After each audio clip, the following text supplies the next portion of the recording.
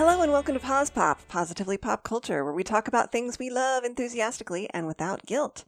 I'm K.W. Taylor. And I'm Carrie Gessner. And today we're kind of doing a potpourri episode. We're talking about a bunch of fun stuff, including a classic novel, some new music, and we're going to talk a little bit more about world building to continue from Carrie's podcast from 2 weeks ago. Yay. Yay! But one of the things I wanted to address is this week at least, we're deliberately not going to talk about streaming fiction shows or movies because of the Writers Guild of America strike. Yeah. Yeah, this just started, and I don't know a ton about it, but we, as writers, want to stand in solidarity with the writers who are striking for fair pay and fair conditions. Yeah. If you're not, I would recommend kind of doing a little research on this because it's pretty interesting. If you are someone who writes anything or does intellectual work for a living or consumes written work of any kind, which is like most of the people in the world. Yeah. I personally think you should be on the side of the WGA. They haven't gone on strike in about 15 years. And one of the things is that the Alliance of Motion Picture and Television Producers, the AMPTP, is kind of like the group that sort of handles production and stuff. So they are who the WGA as a union negotiates with. And the last time they came back to the negotiation table, there were multiple concessions that the WGA was trying to make and ask for like a counter. And there were various lines on the contract that the AMPTP just ignored. They didn't even counter. Yikes. So they're not trying to negotiate in good faith, which is sort of what is like the last straw and precipitates a strike. And like the biggest things are pay, but it's because pay has gone down on average. People are making about 14% less than they used to. So it's become a working class profession. So pay has gone down so far that one screenwriter I saw on TikTok was explaining that depending on an average, like if you work in a writer's room of a 9-episode show, and then based on your agent fees and things, you could make as little as $26,000 a year in LA or New York. Yeah. And that's not a livable wage. And if you only have one show that you're working on, that's awful. They've turned being a professional screenwriter into being a gig worker, which if you've got like independent wealth and a working spouse or whatever, that's maybe okay with you, but it's not really that fair. And people can't sustain themselves in expensive cities where you have to live to do these jobs. The other worry they have, other than this low pay and like various other things that are kind of complicated, is the threat of AI and wanting to, make sure that they're not going to just replace all human writers with AI or turn professional screenwriters into editors who are cleaning up bad AI and just punching up pre-generated scripts. And we as viewers deserve way better than watching shows that are made by AI. Yeah. Like, that's unconscionable and terrible.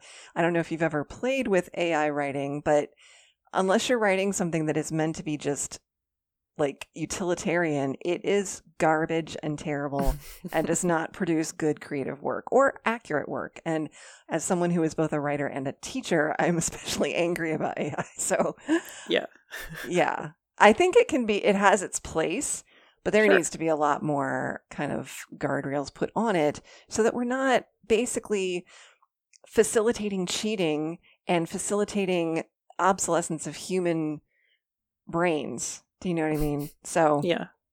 Anyway, my soapbox is off.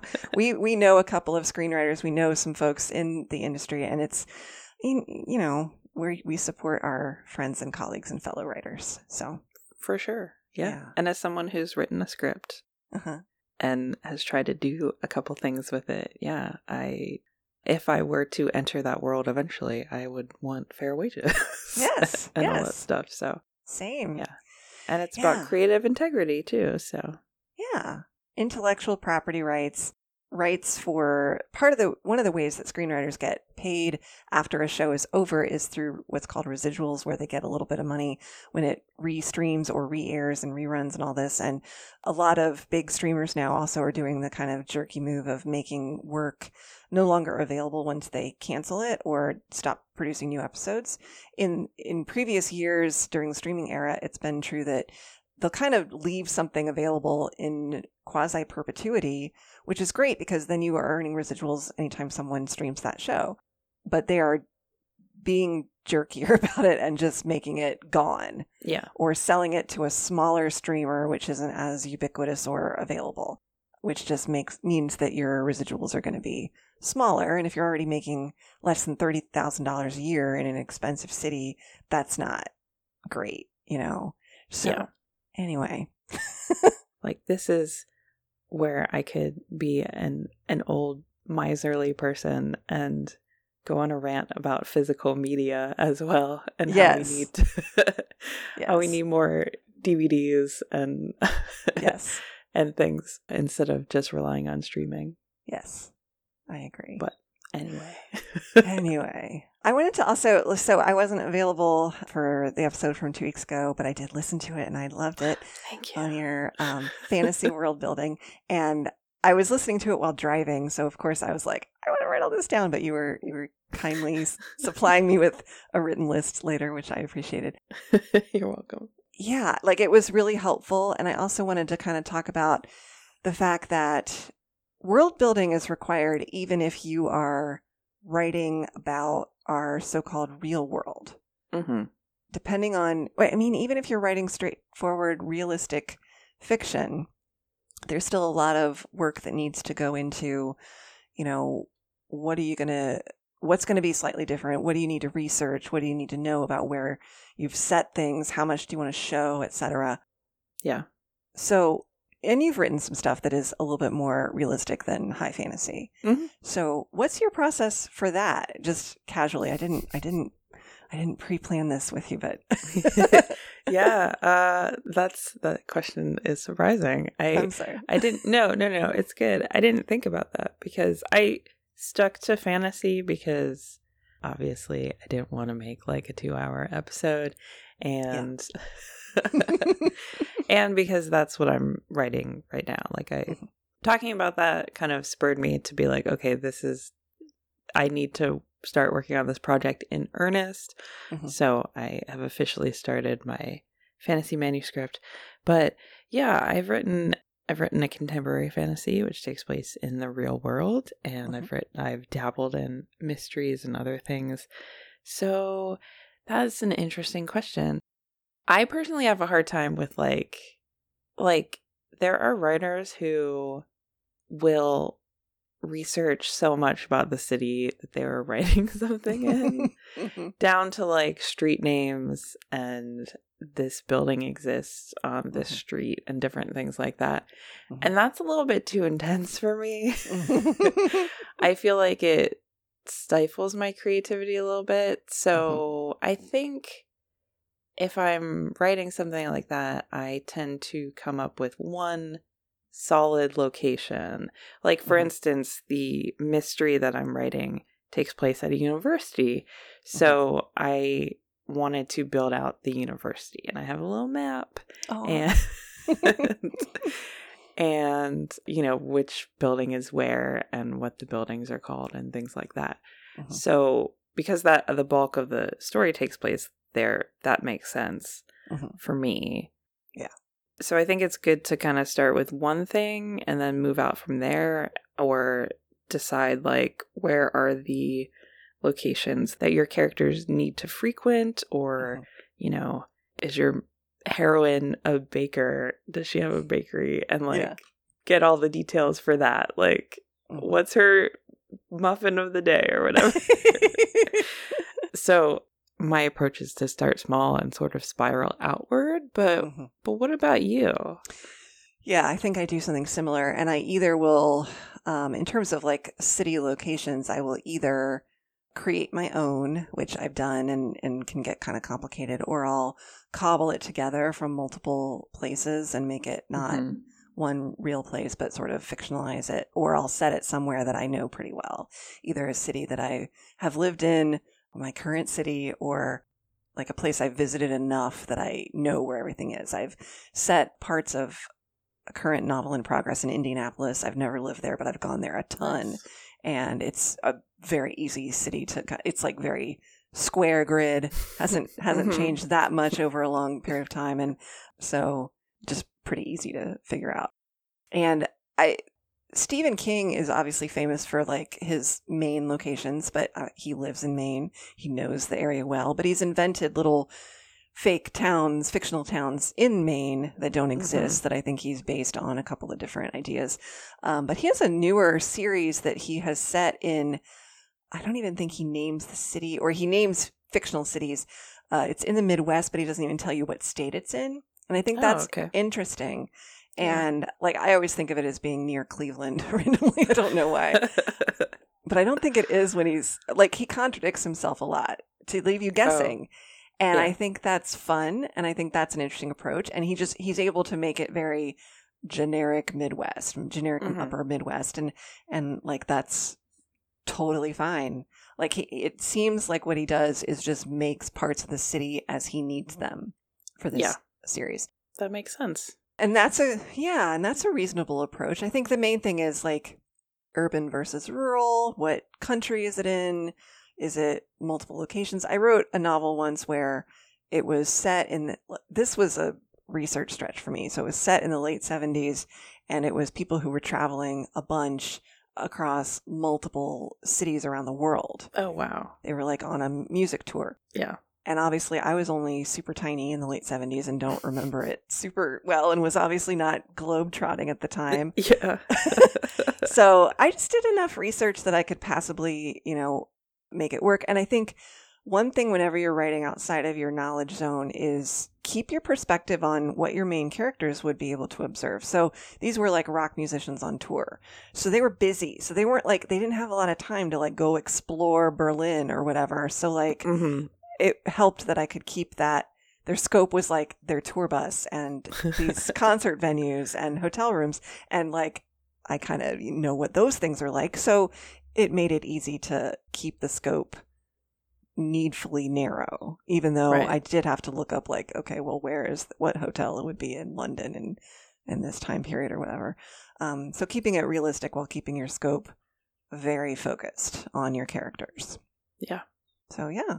That makes a lot of sense. Yeah. Yeah. I think I'm more like Stephen King than I'm like the authors who know every street turn and stuff like that. But either approach works, obviously.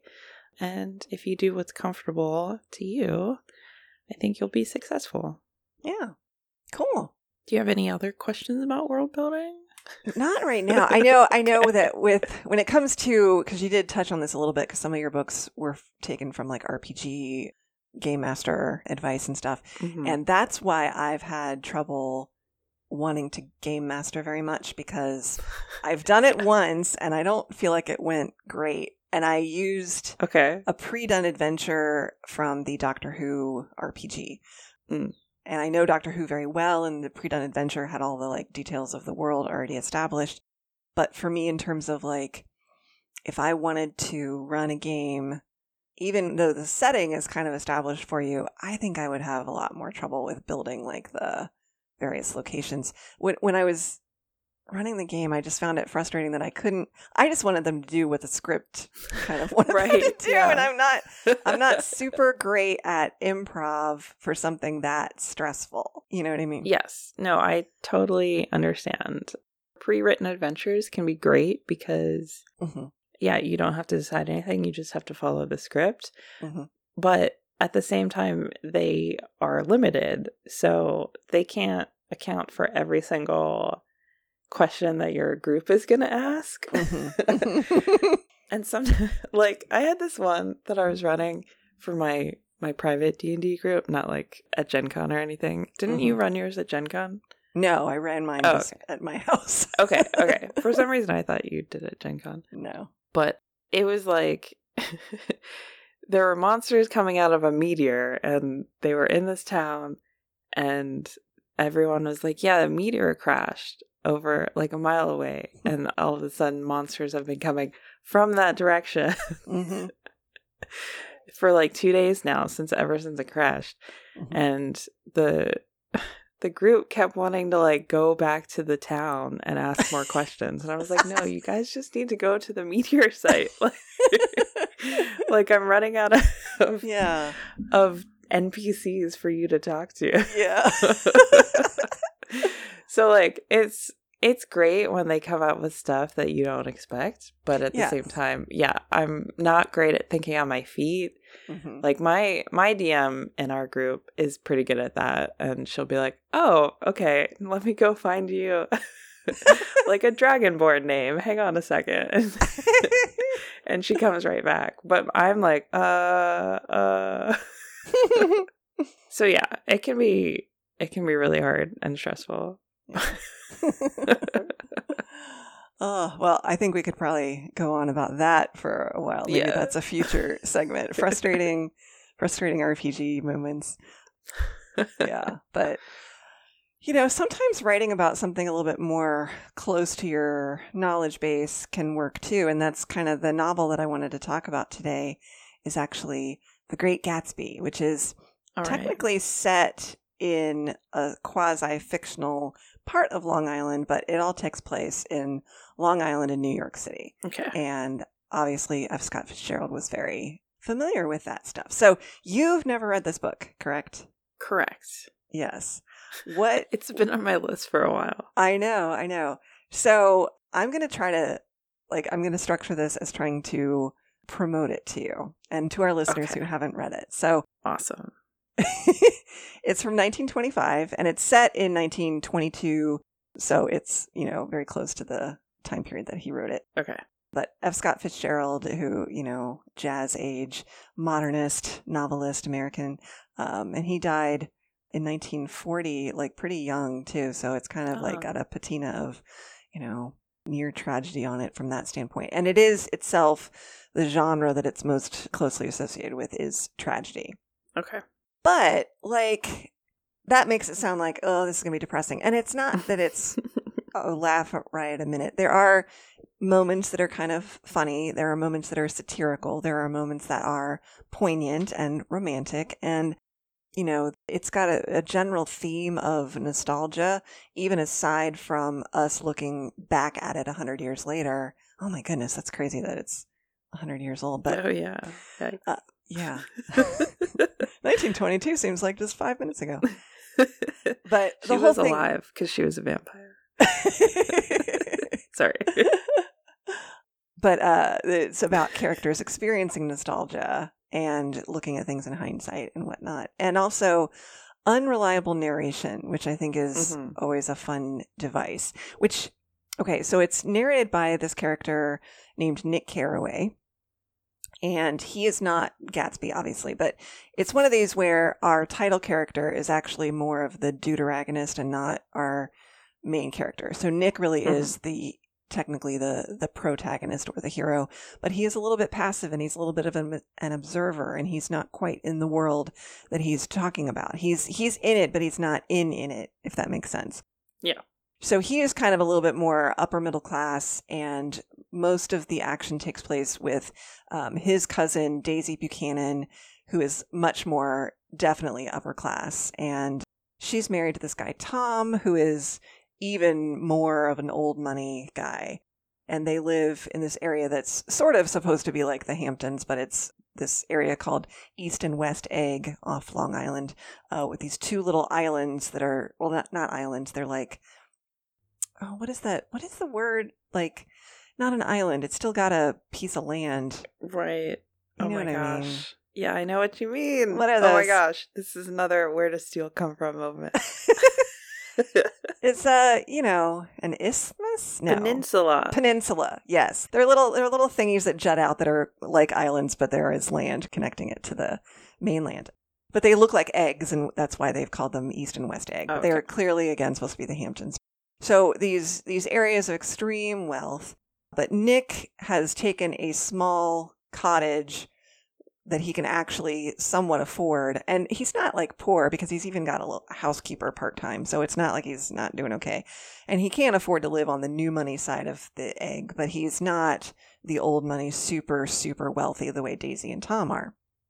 And Nick has a neighbor named J. Gatsby, our titular Great Gatsby. And it turns out that Gatsby and Daisy had dated before or just after or toward the tail end of World War I, and Gatsby had been in the war. Okay. And I don't want to tell you too much because this is a very short novel. It's The Great Gatsby is one of the reasons why the National Novel Writing Month NaNoWriMo contest has you write a 50,000 word novel in 30 days, because The Great Gatsby is almost exactly 50,000 words. And wow. So it's not a novella or a novelette or a short story, but it is a very short novel. I love me a short novel, This is the kind of thing that you could read in just a couple of days or even one day if you're like our friend J.L. Gribble, who devours thousands of books a year. She could probably blast through this in like 2 hours. Yeah. So, if you're a quick reader, it's a nice quick read, but it's also it's a very tightly compacted story, so to tell you much more than that is pretty spoilery if you have not read it yet. Okay. But a couple of the themes that I'll mention, it's very much about the American dream and how that's illusory and fake and doesn't exist, and it's not going to work out for you no matter how hard you try. The fact that people who try to ascend in socioeconomic class will usually still be rejected by the class they're aspiring to. It's a lot about, again, nostalgia and how you can't go back home again in certain ways.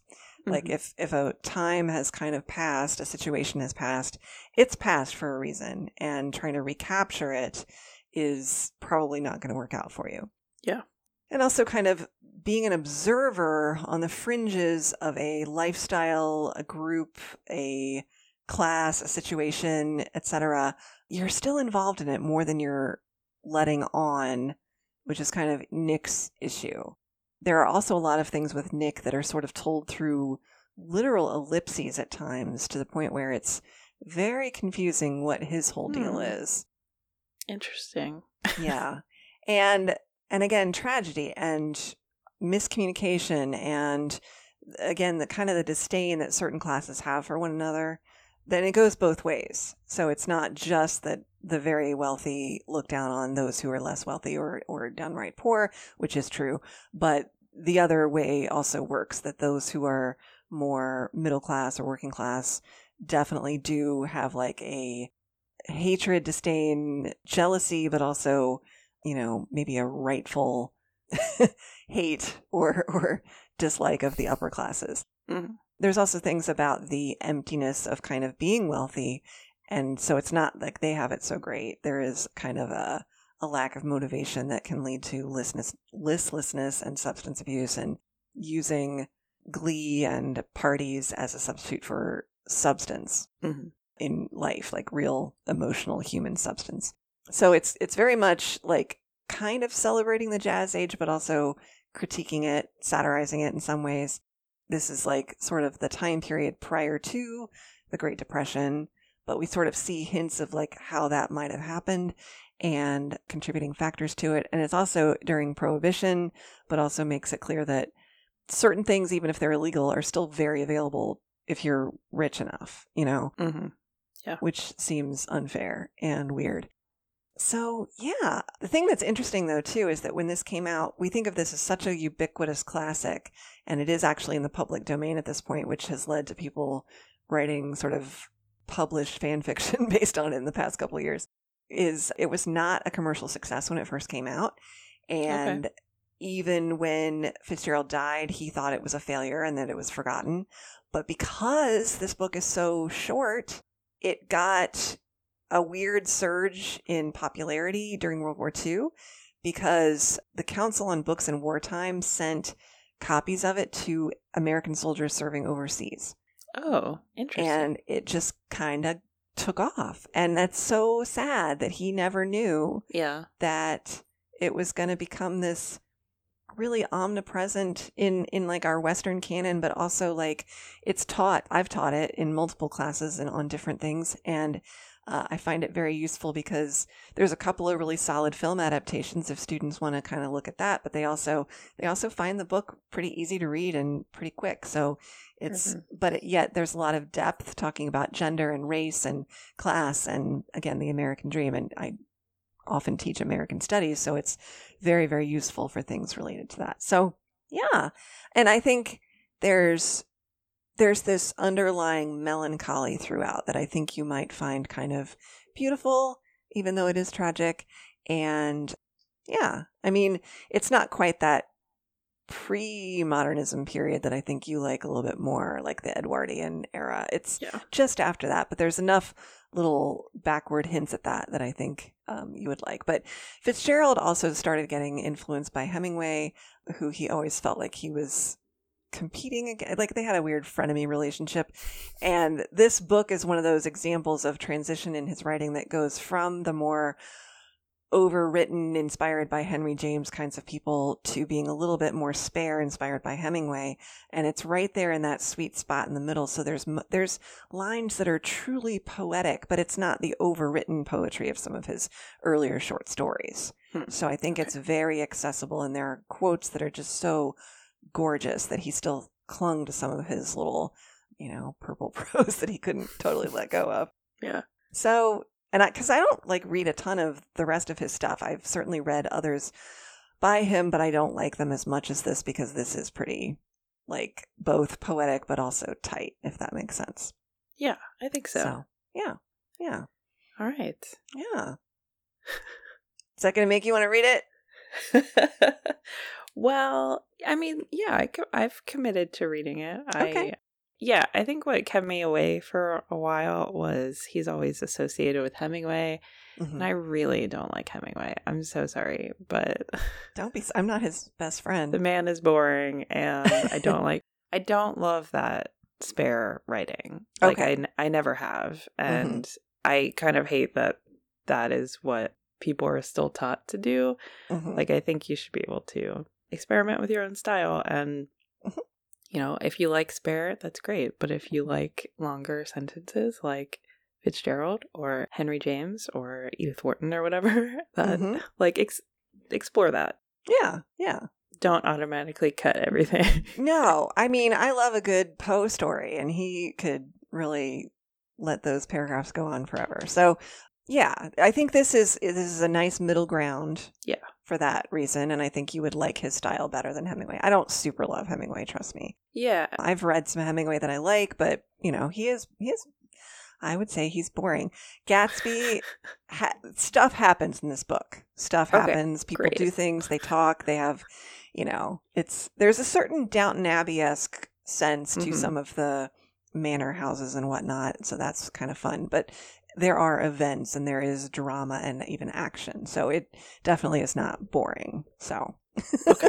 Yeah. No, great. But I always kind of associated the two. And then it wasn't until very recently you were like, no, actually, they don't write very similarly. No, they don't. So yeah, I'll give it a shot. And it is short. I might actually look for the audiobook. Oh. Because I could probably, that probably won't take very long at all. Yeah. I will caution you on the audiobooks. I have not found one that was an official real audiobook of that. I haven't really looked, but there are some podcast free audiobook versions, and those are typically not strong. So if you find one with a really, really good professional narrator who can do the prose justice. Okay. Yeah. I will keep that in mind. Thank you. You're welcome. Let me also say two things really quick. There's several film adaptations. There's multiple. The two that I've seen, just to kind of give people a comparison, there's the 1970s version starring Robert Redford as Gatsby. And then there's the later version directed by Baz Luhrmann with Leonardo DiCaprio as Gatsby. And that latter is much less faithful as an adaptation from the book, but it's a spectacle. It's a quasi-musical. It's crazy. It's unrealistic in kind of fun ways, and it's fun. The 70s version is much more slow and methodical, but it is almost exactly note for note adaptation with only one element that is sort of expanded on, but it's not an unrealistic expansion.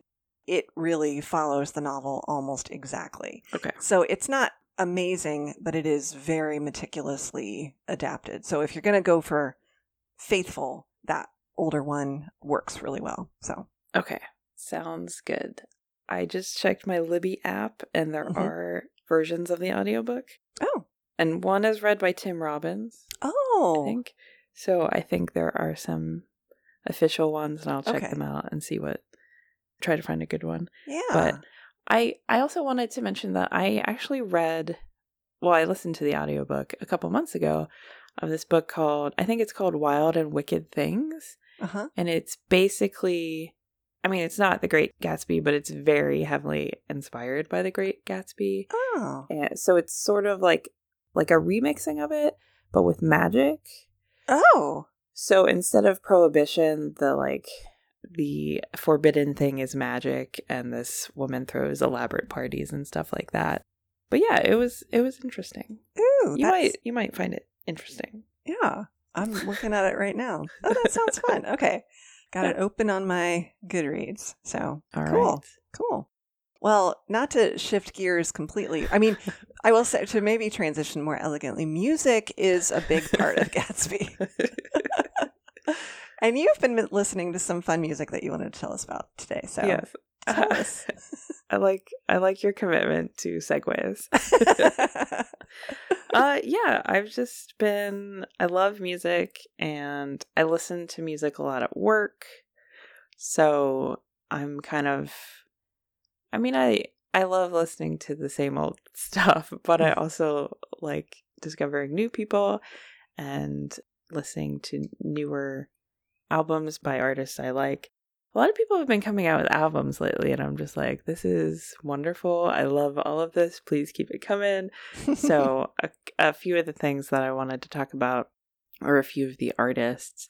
One is boygenius. Have you heard of them, besides me being like, have you heard of boygenius in our text chat? The name is familiar, and I feel like I've probably heard at least one of their songs, but I can't 100% place them. So tell me all about them. Yeah, so they are a group made up of solo musicians. One is Phoebe Bridgers. I'm sure you've heard of her at least. Yes. Julian Baker, and then Lucy Dacus. So they all have individual albums. I think each of them have at least 2 albums and a couple EPs. I just made a playlist of their individual solo albums plus their boygenius albums, and it's like 100 songs long. So that'll get me through a work day. Yeah, that's awesome. Cool. But yeah, I don't know. I guess I don't know a ton about like artists' personal lives, but I guess they were all friends, and they were just like, let's make some music together. So they became boygenius, and they still do their individual stuff. But boygenius released an EP a couple years ago, I think, and it was really popular. So they came out with an album, and it's called The Record. So yeah, I don't know. I just really enjoy it. It's indie rock, basically. Some of it is very mellow, but some of it is upbeat. A couple of the songs I like: $20, Emily, I'm Sorry, True Blue, Not Strong Enough is my favorite. But the interesting thing that I have been noticing, and I talked to my friend who really likes music. I talked to her about this stuff too, but especially with millennial type artists. So I think these gals are in their late 20s, so sort of on the cusp of millennial. Like, I've been noticing a lot of songs that are more empowering and like about self-worth and exploring all of those things. Oh, and especially talking about like intimacy and the intimacy of like being known by other people. So they just have a lot of great lyrics sometimes that, you know, it's like talking about how, I don't know, I'm so bad at talking about music, but yeah, it's just talking about how, you know, intimacy is letting yourself be known by another person and letting down your walls and all that stuff. So I don't know, some of that stuff is just really kind of nice to listen to and think about. So I definitely recommend boygenius. I might have to make you a playlist of like select songs of all of these people that I'm going to talk about today. What let me ask real quick, like what is the general style? Are these bops? Are these more folksy? I mean, like it's indie alt rock, right? So yeah. Okay. Indie alt rock. You know what? I'd say it's a good there are a couple bops. And there are some, like rock bops, I guess, so upbeat sort of rockin' music, but I would say probably 60% is like mellowish. Okay. And it feels like, I don't know, it kind of feels like driving music and thinking music, and I don't know if that makes any sense. Yeah, no, that sounds good. Yeah. Okay. Okay. The other thing I like about them is that they all have very distinctive voices. So I think Lucy Dacus's is more traditionally, I don't want to say good, but traditionally like pretty. Okay. And then Julian's is a little bit sharp, not in the sense of music sharp or flat, but there's like sort of a sharp quality to it. And then Phoebe's is like a little bit raspy and quiet. Yeah. And I think they just sound very interesting together when they all sing together. So cool. Oh, yeah, that's cool. Yeah. Phoebe is the only one whose solo music I'm as familiar with, but I do like her. Okay. Yeah. Cool. Great. So another band that I've been listening to a lot is Joseph. And they are a trio of sisters. And I sort of came across them by accident. One time I just picked up an album of theirs in Target and I was like, I'm going to try this. And then I did. And I was like, I like this. Oh, cool. And they are more folk. Okay. They're more focused on their voices too, like less instrumental and, well, I mean, there are instrumentals there, but the focus of the music is on their voices and then their harmonies. They harmonize really well. And because they're sisters, they sound alike. And it just blends really, really well together. So if you're into music like that, more folksy music and with a focus on the vocals, I would definitely suggest them. And they just came out with a new album called The Sun, which I really like. And this album gets more into like the empowering stuff. The second song is called The Sun. It's the title track, and there's a great line that I'm going to paraphrase, but it's like, I thought I was the light switch that you turned on, but it turns out, hey, I'm actually the sun. Oh. Yeah, so they're like, that's a good, I mean, it's a good title track because I think it sets the tone for the whole album. It's just like, this is an empowering album, and like, we're going to talk about how I'm enough as a person, and you know, there's a song called Nervous System that is sort of about anxiety, but like it's talking about it, and it's not talking about anxiety in a good way, but it's just it goes into the thesis of like, this is who I am, and you know, I don't have to change to be better because I am the best version of me and stuff like that. Aww. So yeah, I mean, it's just like a feel good album, I would say. Good. And, you know, it's about like putting light into the world and all of that stuff. Yeah. So I definitely suggest them as well. Cool. And then the last artist that I want to talk about is Muna. And I've also definitely asked you, do you know about Muna? And again, like boygenius, I think I've seen the name and I probably heard some of their. Sometimes I'll make playlists of just random alt rock and not notice who the artist is if it's like a newer artist that I'm not as familiar with. But if probably there's been songs of theirs that I like, so I know the name looks familiar to me. Yes. Okay. Yeah. So you might have heard them or noticed them because they are one of Taylor Swift's openers for her tour now. So I think they did some dates a week or two ago. But I don't remember exactly how I No, you know what? I think my friend Erin was like, you should listen to Muna. And I was like, okay. I was like, okay.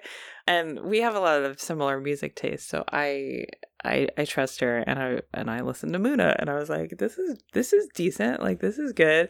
And then there was like a snap a couple weeks ago where I was like, wait, I think they're one of my favorite bands. Oh, wow. Okay. Yeah, it kind of snuck up on me. But they have 3 albums out, and I just put them on a playlist, and I've been listening to them on and off at work. And then there was a moment where I was like, oh, wait, I really like this stuff. Oh, good. So they're more synth pop or dance pop, according to Wikipedia. So I think out of the 3, I would recommend them to you the most. Okay. And let's see. Yeah, so there are 3 people in this band as well. This is actually really funny because there are 3 people in each band. They're all trios. That's funny. Yeah, and the other 2 are all girl bands, Mm-hmm. and this one is 2 women and 1 non-binary person. Okay. So I can't say they're all 3 girl bands. Yeah. So their first album is called About You, and their second one is called Save the World, and their third one is called Muna, and I honestly can't decide which is my favorite because they all have really great songs on them. But Phoebe Bridgers actually guests on their latest one. I was going to say, I looked up on my Spotify, because this is so familiar to me, I have already liked the song that they collaborate with Phoebe on, Silk Chiffon. Yes, yeah. The title song of their new album. That's so funny. Yeah. That reminds me that Phoebe didn't discover them. They have been active, I think, for about 10 years. Mm-hmm. But they had a record label, and then I think they got dropped during the pandemic. Mm-hmm. And then Phoebe saw them or something, and she signed them to her label or something like that. So that's how their third album came out. Cool. So I think they're friends in real life, which I think is funny. Not funny, but like cool. I like when artists are friends and they're like, come sing on my album. Yeah. So yeah, I can't really give you any like favorite songs because there are so many, but they have a lot of bops as well. Like they're very upbeat and they're great driving music. And I suggested them to Rachel too the other day because she wanted some songs for the gym, and they would be great for the gym because the beats per minute are high, you know, and they've got good rhythm, drum beats and stuff like that. So I definitely suggest them. And at the same time, they have some great lyrics too, and sometimes they just really make me think. And I don't know. I guess I think that's a theme with me. Like I really like lyrics that just are thoughtful, I guess, and make me think about the world and different things. And I mentioned to my friend the other day that, I mean, traditionally I've really liked songwriters like Taylor Swift and Sarah Bareilles and Alanis Morissette, and they're very like intricate with their lyrics, but a lot of these bands are sort of simplistic, and there is a beauty there that I really like, and it's just sort of like it's a simple truth that hits me, and I'm like, oh yeah, you know what, I am the sun. Different things like that. So it's less about the intricacy of the language and more just like, hey, we're exploring an emotion, and I'm going to take you through it, and it sounds nice, and it's going to make you feel things. Aw, yeah. So yeah, I love all of them right now, and I highly recommend them to anyone who wants some pop and rock, I guess. Yeah. Some indie stuff. Well, also it's spelled Muna, all caps, just so people. Oh yeah, sorry. And I just made a Muna playlist, so I'm gonna listen to that. Yeah, let me know in a couple weeks what you think. Sure. Cool. All right.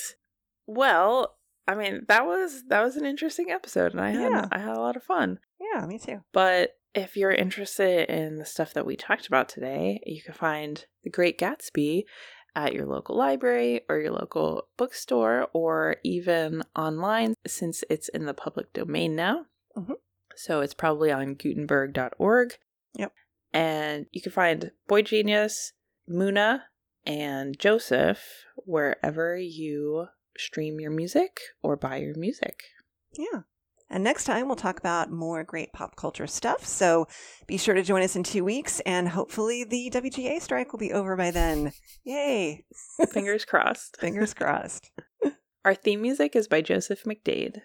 You can find our website at positivelypopculture.com, and from there you can find the link to the merch store, as well as our email, positivelypopculture@gmail.com. And please rate and review the show wherever you get your podcasts. Thanks for listening. Stay healthy and safe, and join us next time for another episode of Pause Pop.